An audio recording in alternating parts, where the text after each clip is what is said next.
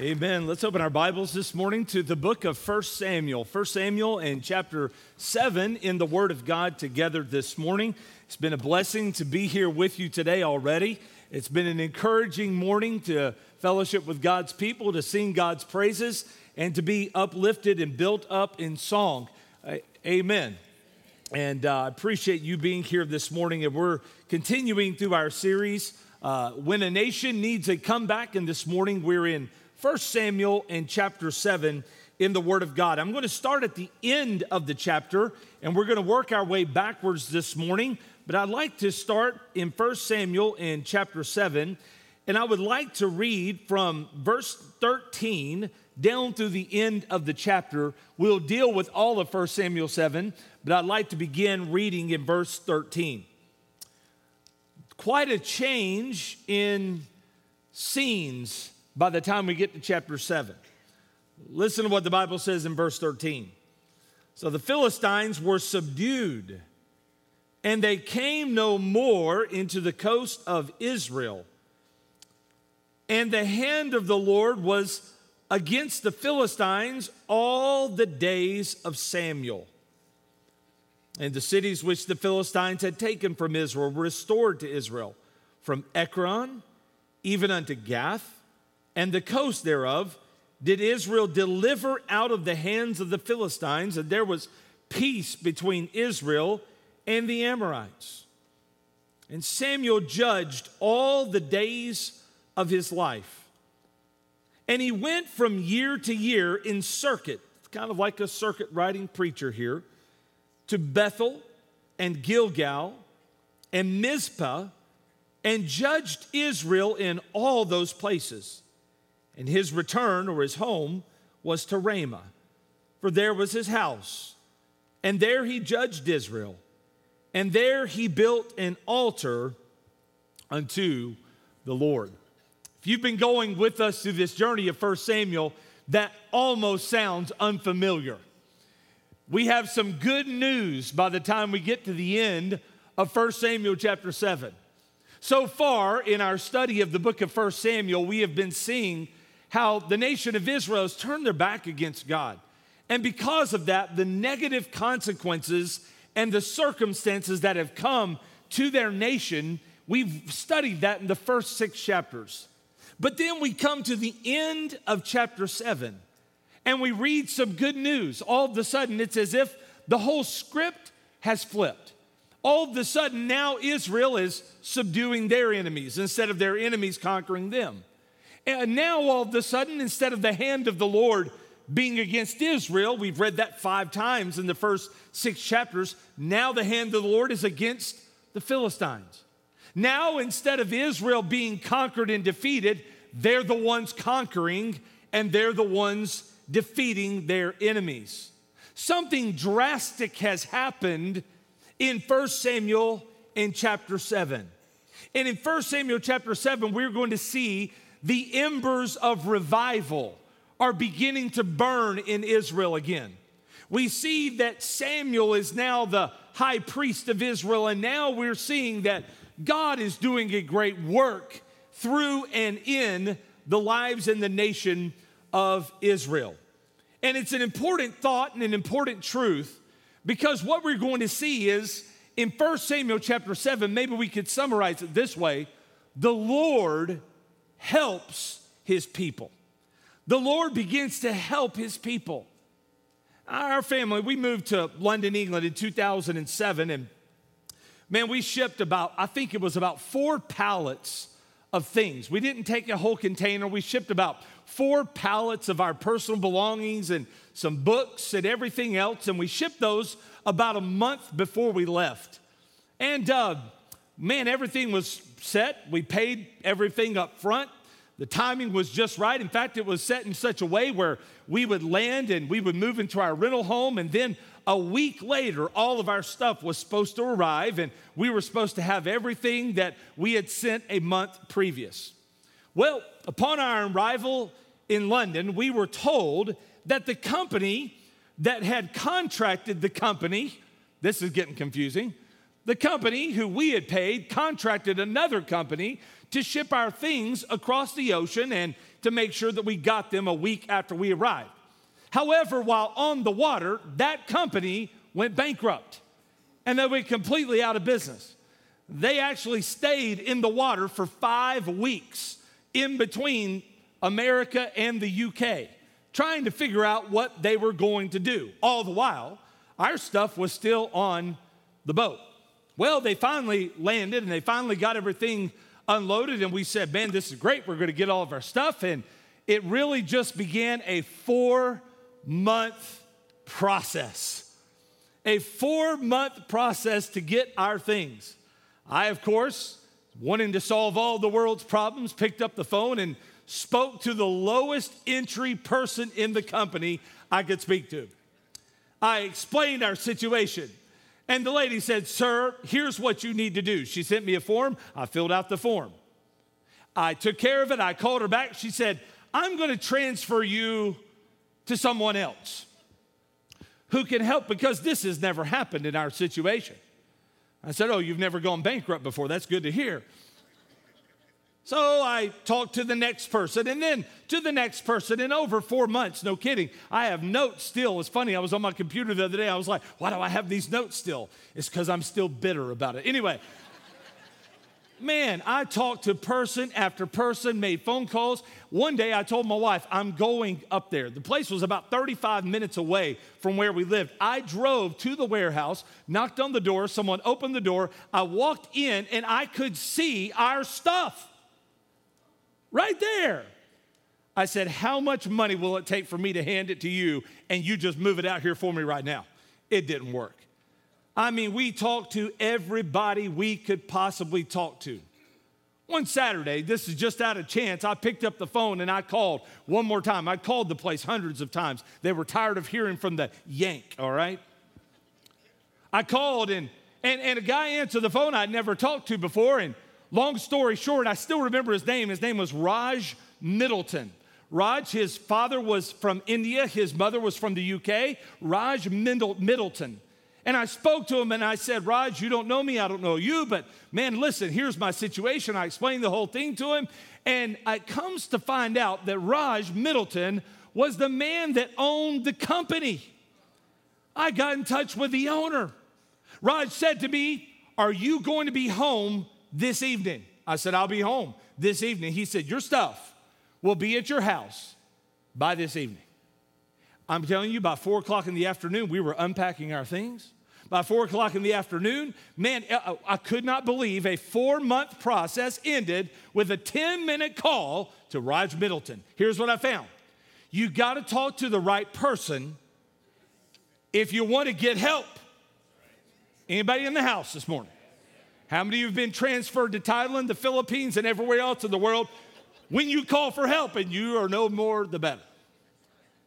The truth of the matter is, if you have a situation that you cannot resolve, at the end of the day, no red tape, no forms, all that turns out to be futile. You must be in touch with the right person. Now, Israel has been in an absolute mess up to this point. Can we agree with that? Israel, up to this passage of Scripture, has been living in the time and in the spirit of the judges, where every man is doing that which is right in their own eyes. Eli, his sons have corrupted the priesthood. We know that the Ark of the Covenant was captured and was taken into Philistine territory. Man, the Philistines, after 7 months, said the ark is too hot to handle. Let's get rid of it. They return the Ark of God. We learned last week they bring the Ark of the Covenant back to a city called Beth Shemesh, a priestly city. And man, the people of God treated the Ark of God very casually, very lightly. We learned the importance of reverence last Sunday as we studied 1 Samuel chapter 6. Well, the Ark is going to be moved to a place called Kirjath Jearim. Say that twice. I'd rather just give the zip code. Anybody else? They moved the Ark of the Covenant to a place called Kirjath Jearim. And the Ark of the Covenant is going to stay there for 20 long years. What's going on during those 20 years? There's a new priest by the name of Samuel. who has come onto the scene. And Samuel is an itinerant minister. He's going around and he's preaching and he's teaching the nation of Israel for 20 years.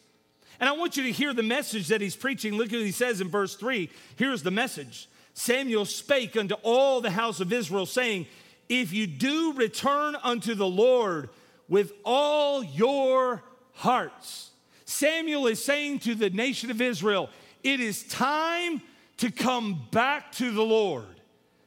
It is time to return to God's ways. We have tried it our own way long enough. We've tried it the way the Philistines have tried it. It's not working. It's time to return to the Lord. Why? Because, watch carefully, church, because we desperately need His help. Here's the title this morning. Getting help from the only one who can help. Getting help from the only one who can help. Israel was in a desperate situation spiritually, morally, politically, socially, and in every way. And so they have tried it their way for so long. And finally, Samuel steps onto the scene. And for 20 years, while the ark is parked at Kirjath Jearim, Samuel is going around to the nation of Israel. And here's what he's saying. We've tried it our way long enough, and it's not helping. We have turned to all the gods of the Canaanites, and they are not helping. Maybe, just maybe, it's time that we seek help from the only person who can actually help us. Folks, that's what revival is. Are you listening carefully? Revival is when God's people get frustrated and exhausted trying to get water out of all the wells that produce none. They get tired of seeking help from everybody and everything that promises they can help, and they find themselves empty and full of frustration. And it's almost as if the Holy Spirit of God in 1 Samuel chapter 3 reminds us through this one phrase. Samuel, for 20 years, travels to Israel, and here's what he says: enough is enough. Israel, it is time for us to return to the Lord. He's the only one who can help us. What does it look like when someone returns to the Lord and asks God to truly help them? You see, this message is not just a history lesson. I hope we've got that figured out by the time we're in our 10th message this morning. This is not history. This is not just a lesson in history of Israel. This is for us today.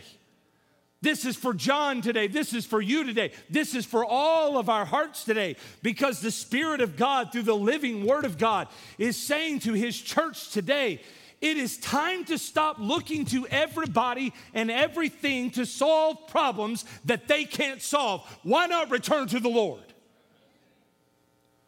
What does it look like when God's people return to the Lord and seek help from the only one who can help? We give you 4 steps. Oh, they're so important steps. Write these steps down. Please, please, please go back and study the Word of God on your own. You'll need this message. You may say, John, I'm right with the Lord. Praise the Lord. But tomorrow you might need it. You might sit in traffic on 285. You're going to need it. What does it look like when we return to the Lord and seek Him for help? Number 1, we must develop a right attitude towards the Lord and our sin. If I'm going to seek the Lord and I really need His help, and by the way, we do. Did you listen to me? We do. If I'm going to get the Lord to help me and I desperately need His help, I must develop a right attitude towards Him and towards my sin. Why do we say that? Go back to chapter 6 for just a moment. Do you remember the tragedy that we looked at in Beth Shemesh last week when the people of God treated the ark of God very lightly and irreverently? Remember this, 50,070 people died when the ark was lifted, the lid was, and they looked inside of it, profaned the holy things of God. Man, I want you to hear right on the heels of this what the Bible says. In verse 19, the scripture says, and he, God, smote the men of Beth Shemesh because they had looked into the ark of the Lord. Even he smote of the people 50,010 men, and the people, notice this phrase, lamented. Lamented, that means they mourned or they were sorrowful. Now, church, I want you to connect. There are two reasons why they were sorrowful and why they mourned. All right? Everybody ready? Two reasons. Look at it right here in this text. The Bible said they lamented because the Lord had smitten many of the people with a great slaughter. And the men of Beth Shemesh said, who is able to stand before this holy Lord God? And to whom shall he go up from us? Now, there are two reasons why they were mourning. They were mourning, first of all, over the consequences of their sin. Do you see that? Why did they mourn? Why did they lament?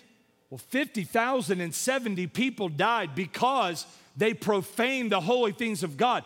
They were mourning over the consequences of their sin. But notice this, they were also lamenting or mourning over the character of God. Do you notice what they said in verse number 20? Who is able to stand before this holy Lord God?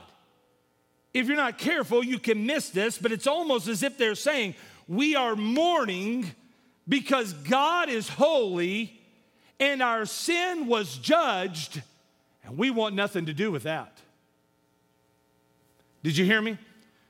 God is holy, and I wasn't the exception, and God still judged sin, and I want nothing to do with that. Now listen, that's not the attitude we can maintain if we want to get God's help. Are you listening carefully? God's help does not come when our attitude is, I hate that I got caught. Or I hate the consequences of my wrong decisions. Can I roll this out for just a minute this morning? I guess I shouldn't ask for permission. I'm going to.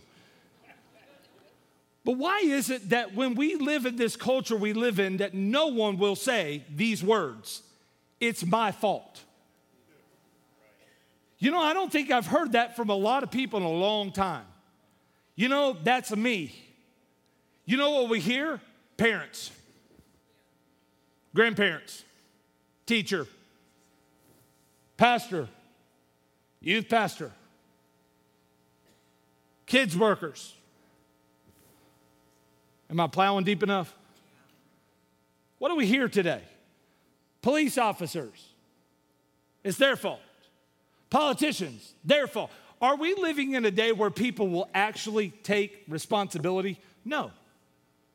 And unfortunately, that has crept into the church, where it's very easy for us to have an excuse for absolutely everything, and that is exactly what Israel had at this point. They said, God, you didn't change when we changed. God, you're supposed to go along when we go along. And all of a sudden they found that God was still holy. God was still righteous. God meant what he said when he said you're to treat the ark with reverence and respect. And they didn't believe God. They believed that they were an exception. And God said, no. My character doesn't change, and the consequences of sin do not change. I'm still a holy God. We're not used to that today, because we're used to every institution having corruption. God don't have any. He's holy, he's righteous, he's just. And he said, I will deal with this issue. So watch, for 20 years, here's what Israel's doing. Israel is sucking their spiritual thumbs. They're saying, we're victims. God shouldn't have done this. So what happens during those 20 years? Samuel goes around and starts preaching. said it's time to return to the Lord. Come to chapter 7 for just a moment and listen to what happens in verse 2. And it came to pass, while the ark abode in Kirjath-jearim, that the time was long, for it was 20 years. Now notice this, and all the house of Israel lamented how? After the Lord. Wait a minute. In chapter 6, they're mourning and lamenting over the consequences and the character of God. By the time we get to chapter 7, Samuel has preached for 20 years. What are the people doing? They're saying this, God, we're mourning because we need you. God, we're mourning not because of what's happened to us. God, we're mourning because you have been offended. There's a difference between the sorrow of this world and godly sorrow. I'm talking about how to get God's help this morning. And it starts with getting a right attitude towards the Lord and towards our own sin. And I want you to hear 2 Corinthians chapter 7 and verse number 8. The Apostle Paul is writing a letter to the church of Corinth, and I want you to hear what he says. He says, for though I made you sorry with a letter, I do not repent. In other words, I haven't changed my mind. Though I did repent, for I perceived that the same epistle had made you sorry, though it were but for a season. Now I rejoice, not that ye were made sorry, but that ye sorrowed to repentance. For you were made sorrow after a godly sorrow, that ye might receive damage by us in nothing. Notice this, for godly sorrow worketh repentance to salvation, not to be repented of, but the sorrow of the world worketh death. Now stop there for just a second. Paul said there is a difference between godly sorrow and the sorrow of this world. Let's talk about the sorrow of this world. Can I give you an example? A man goes out, goes to a bar, gets drunk, gets behind the wheel of his car, starts driving, and as he's driving, he's swerving all over the road.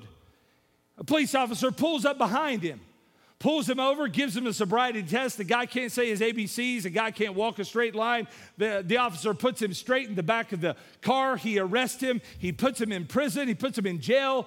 And man, the guy's got to get bailed out. And man, he calls his pastor. He calls his wife, and they show up. You said, Pastor, how do you know? Anyway.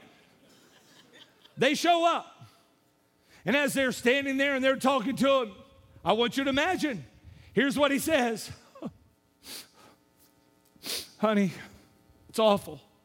It's terrible. I can't believe this. Pastor, oh, it's awful. It's terrible. This is the worst thing that could have ever happened.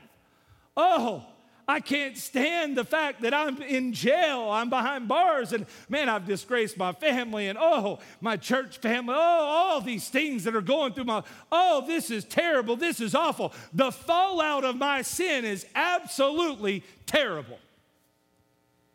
You say, Pastor, that sounds pretty good. Let me tell you what that is. That's the sorrow of this world. That's so mean. No, listen.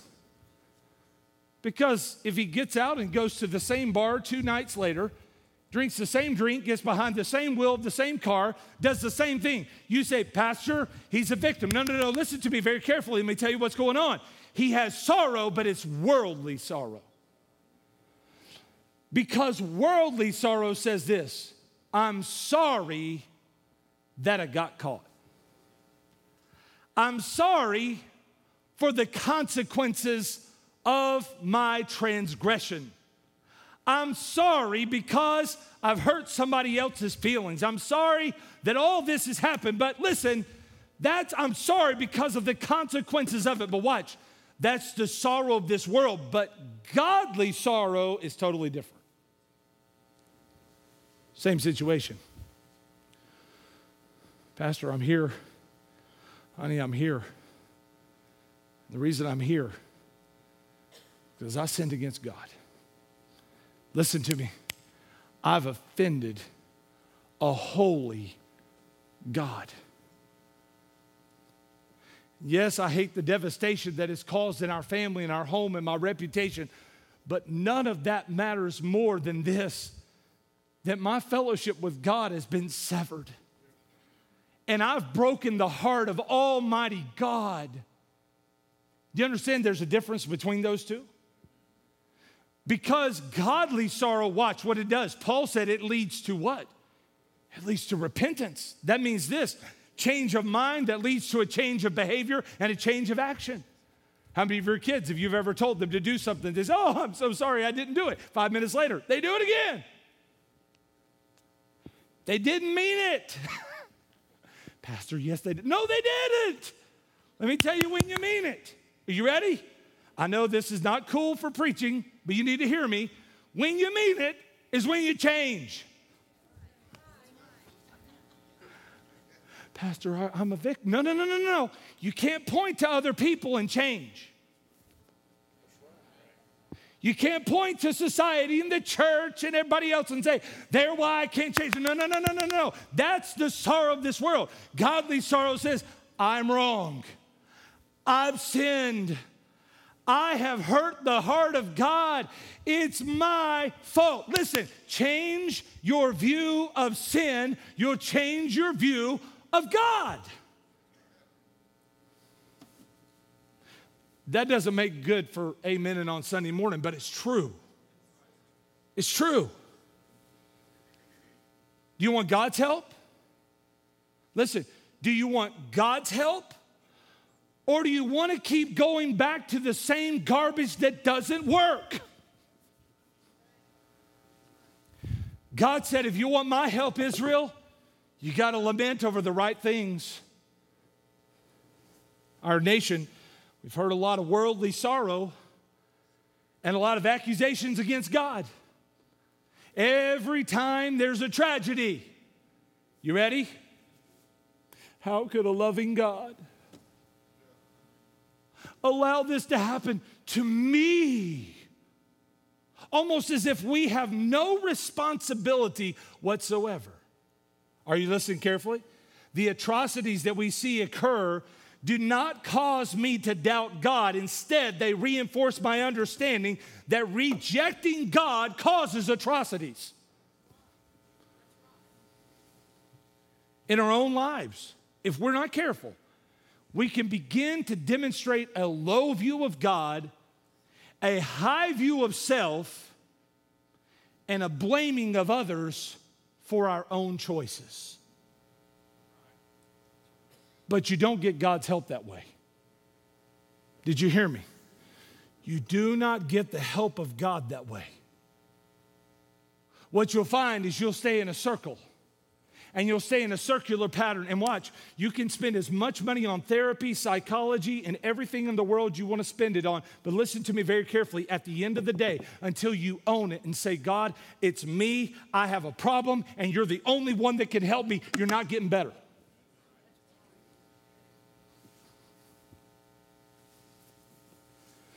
We have to develop a right attitude towards God and towards our sin. Secondly, notice this quickly.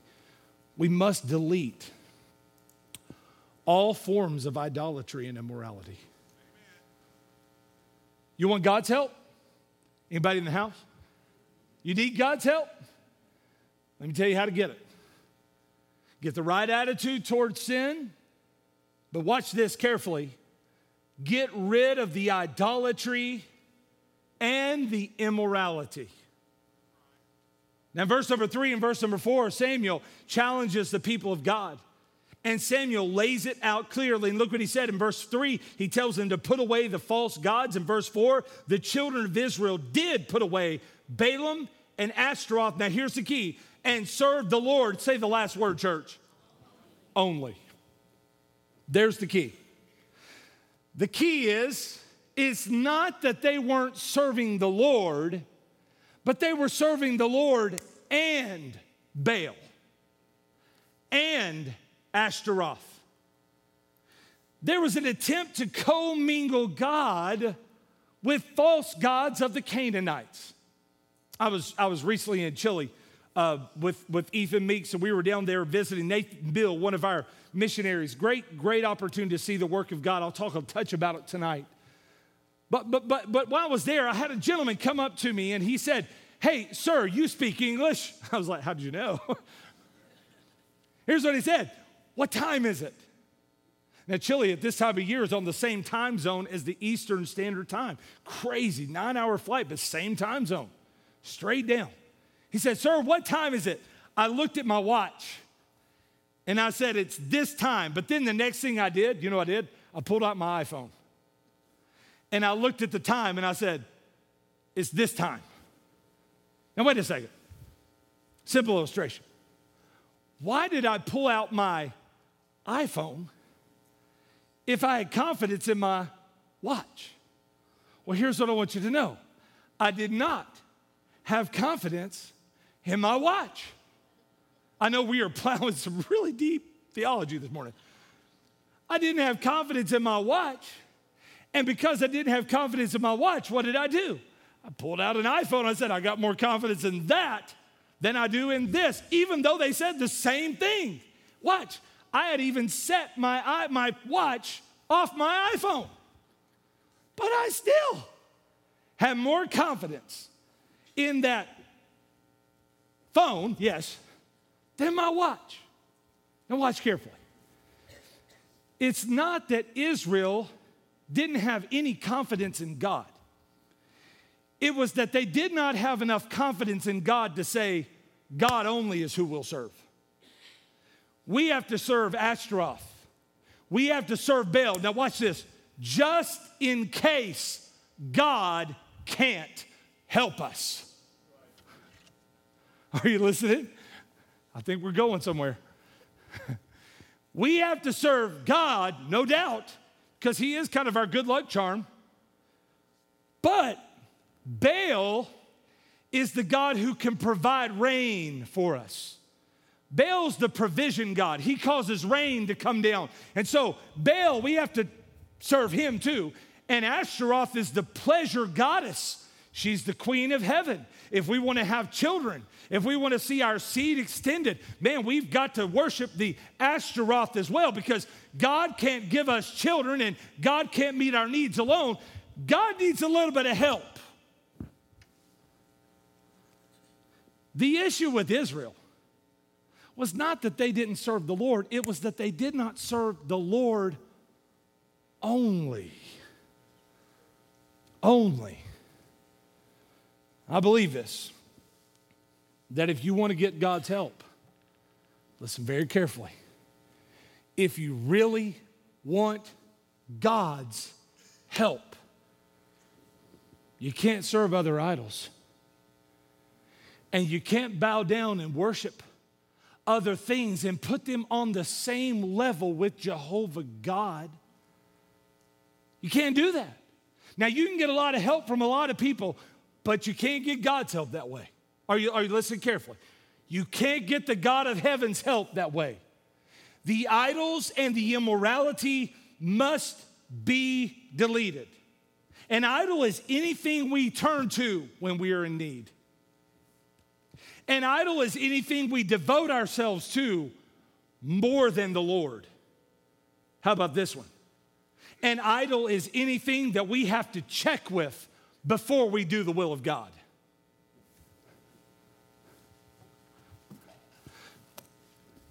Sunday morning, church. Let's go to church. Wait a minute. Honey, didn't we schedule such and such today? Don't look at me like I'm from another planet. But God, you help us. God, we're trusting you, and crickets.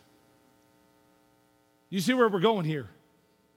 So many times we want the help of God, but we hold on to our idols.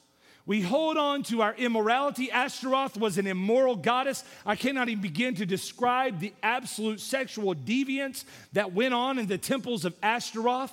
I cannot even begin to describe I literally could not even read to you what I read in the last few weeks, what was going on in those temples. But listen to me very carefully. If she was the goddess of pleasure, and now Baal is the one who's provided all of our needs, and we say, God, we need your help. God, we want you, but we're going to hold on to our sexual immorality, and we're going to trust someone else to provide for us. But God, we need you. Doesn't work that way. Doesn't work that way.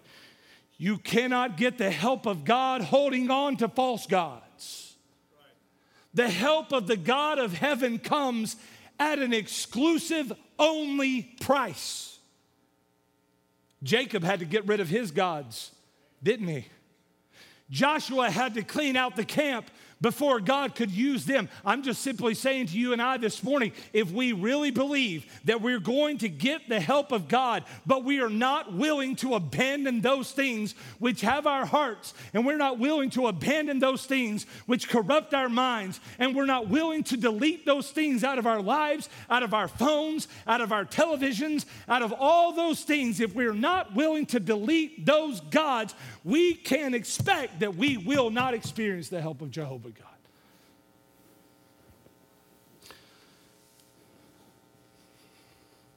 God says, if you want my help, Israel, some things have to go.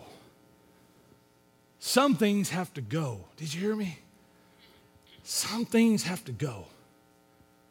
Can I just ask you this morning, as a friend, can I just ask you this morning, what is it that you can't let go of that has such a grip in your heart and soul that's keeping you from relying and trusting on the God of heaven who can do something about your situation? What is it that holds you back from going all in with him? And I would tell you this, if you want to experience the help of a holy God, delete it, get rid of it, walk away from it. It's worth it. Number 3, we must demonstrate absolute confidence in the Lord. And verse number 5 through verse number 11 is awesome. I won't read it all. Samuel, after 20 years, has been preaching. Shiloh has been abandoned. And now Samuel has just been on a circuit, going place to place, preaching, telling the nation of Israel it's time to return to the Lord. And finally, after 20 years, man, I would have loved to have been here. He calls the entire nation of Israel together in one place to worship God. We believe it was the Feast of the Tabernacles because he offered the water, they fasted, and all those things. They confessed their sin. It was the Feast of the Tabernacles, but this was the first time in 20 years they all came together. Now watch carefully. They are surrounded by the Philistines. They're surrounded by their enemies. And now Samuel, after 20 years of quiet, after 20 years of peace, Samuel says, everyone gathered together in this place called Mizpah. And they all come together in Mizpah. And man, it's a powerful thing. Samuel begins to lead in worship. Samuel and the people of God begin to return to the Lord. They've deleted their idols. I believe, by the way, when you get rid of the things that God says are in my way, there's joy again.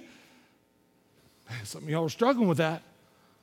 But there's real joy again when you let God have his way. And man, the people of God are rejoicing. The people of God are celebrating. But wait a minute. Right when they get things right with the Lord, the enemy shows up. Has anybody else been in the house this morning? Has anybody ever gone to church and man, God just does something in you? And man, something dies on that altar. Something, God gives you victory. You walk out and you're reading your Bible the next morning. Then all of a sudden, the enemy shows up. Happens. Kids go to youth camp. God gives them victory. They turn around and, got to go home. Right? The enemy shows up. The Philistines, and here's what the Philistines said. They've all gathered together in this one place because they're staging themselves for battle and for war. And so what happens? Here is Israel in the midst of this revival. They're getting things right. They're getting clean with the Lord. And now the Philistines organize themselves, and they're going to march and try to destroy the people of God in Mizpah. Now, what did Israel do in their past? Anybody remember? When the enemy attacked, they would go fight them. They would run out disorganized, disjointed, and they would get absolutely slaughtered. Or they would try weird things like somebody get the ark as a good luck charm. That's not a good idea. What do they do this time?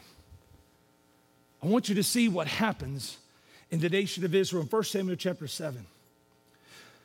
The Bible said in verse number 8, and the children of Israel said to Samuel, cease not to cry unto the Lord our God for us, that he, did you hear me? That he will save us, not the ark, but that he will save us out of the hand of the Philistines.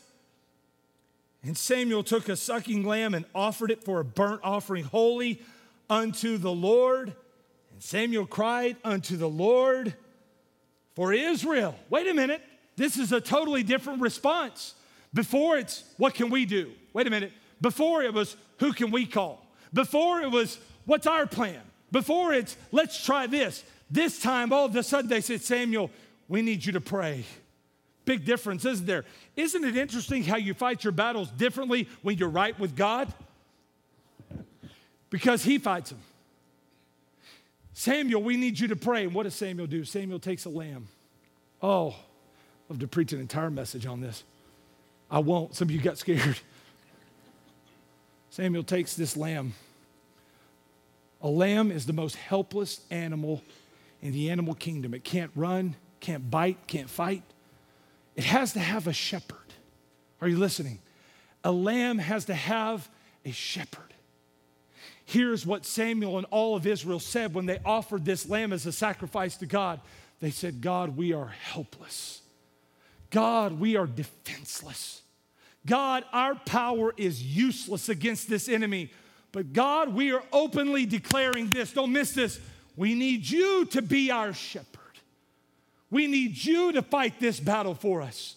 We need you to step in and do something that only you can do. God, we're not relying on ourselves. We're not trusting in anyone else or anything else. God, we are stepping back. We are right with you, and we are saying, God, we openly declare we desperately need you. What happens? Man, verse 10 is awesome. As Samuel was offering up the burnt offering, the Philistines drew near to battle against the Lord. But the Lord thundered with a great thunder on that day upon the Philistines and discomfited them, and they were smitten before Israel. Wait a second, watch carefully. Up to this point, Israel's been worshiping God and Baal. Baal's the thunder god. God says, you want to see thunder? I'll show you thunder. What you've been trying to do with the false god, it hasn't worked for you yet. Step back, trust me, get out of the way, let me fight the battle. God thundered and discomfited the enemy, and when the enemy was discomfited, they chased their enemies, they pursued them, they overtook them, they conquered them, and God gave them a victory because they exhibited confidence and total trust in him. That's right. Well, Pastor, that's what God does in the Old Testament. I just want to testify and tell you this morning that there have been so many times in my life where I had no answer for anything. I had tried everything, and I had talked to everybody trying to solve the situation and the problem that I got myself into, and I couldn't get out. And in those moments, a spirit of revival where we turn back to the Lord and say, God, we can't, but we know this. You certainly can. And I'm going to tell you on the authority of the Word of God, there have been times in my life where Almighty God has thundered where everybody else failed. He can still do that today. I said he can still do that today. He's just looking for a people. that'll say, God, we want to tap in to see what you can do, not what we can do. Lastly, real quickly, we must display God's glory. We must display God's glory. In verse number 12, then Samuel took a stone and set it between Mizpah and Shen and called the name of it Ebenezer, saying, hitherto. Now watch that word hitherto. It means up to this point. Hitherto, or up to this point, the Lord helped us. Samuel takes a stone, sets it up. It says, Israel, I want you to know something. You didn't win this battle. God did it. Israel, I want you to know something. You didn't defeat the enemy. God defeated the enemy. I'm going to ask Brother Todd to come and just begin playing in a moment. But I want you to see what he is saying. He's saying God has helped us up to this point. And if God has helped us up to this point, there's no reason for us to believe that he won't continue to help us beyond this point. So what are we going to do? We're going to set up a big rock. We're going to set up a stone. And every time we pass by this stone, here's what I want you to remember. This is the place where God showed up. Hey, this is the place where God did something for us that nobody else could do. This was the place where God intervened, where nobody else could intervene. This is the place where God thundered when everyone else had failed. This is that place. Set up a stone and call it Ebenezer. You read the rest of this story. The Bible tells us they win the victory. And after they win the victory, the scripture tells us that Samuel begins to travel to 3 places. Did you see it? Let me just point it out real quickly.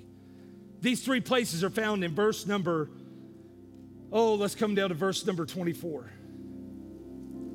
The Bible tells us that they got their cities back in verse 25, and Samuel judged Israel all the days of his life. And he went, notice this, from year to year in circuit. Where did he go? He went to Bethel, he went to Gilgal, and he went to Mizpah. The name Bethel is where God showed up to Jacob. Are you listening to this? When Jacob came to the end of himself and said, God, I've got to have your help, and God, I can't do this anymore on my own. And God showed up and gave Jacob an answer at Bethel. And what did Jacob do? He set up a stone and worshiped God there in Bethel. Gilgal, what's so important about Gilgal? Gilgal is where the nation of Israel went to the brink of the promised land. And what did they do?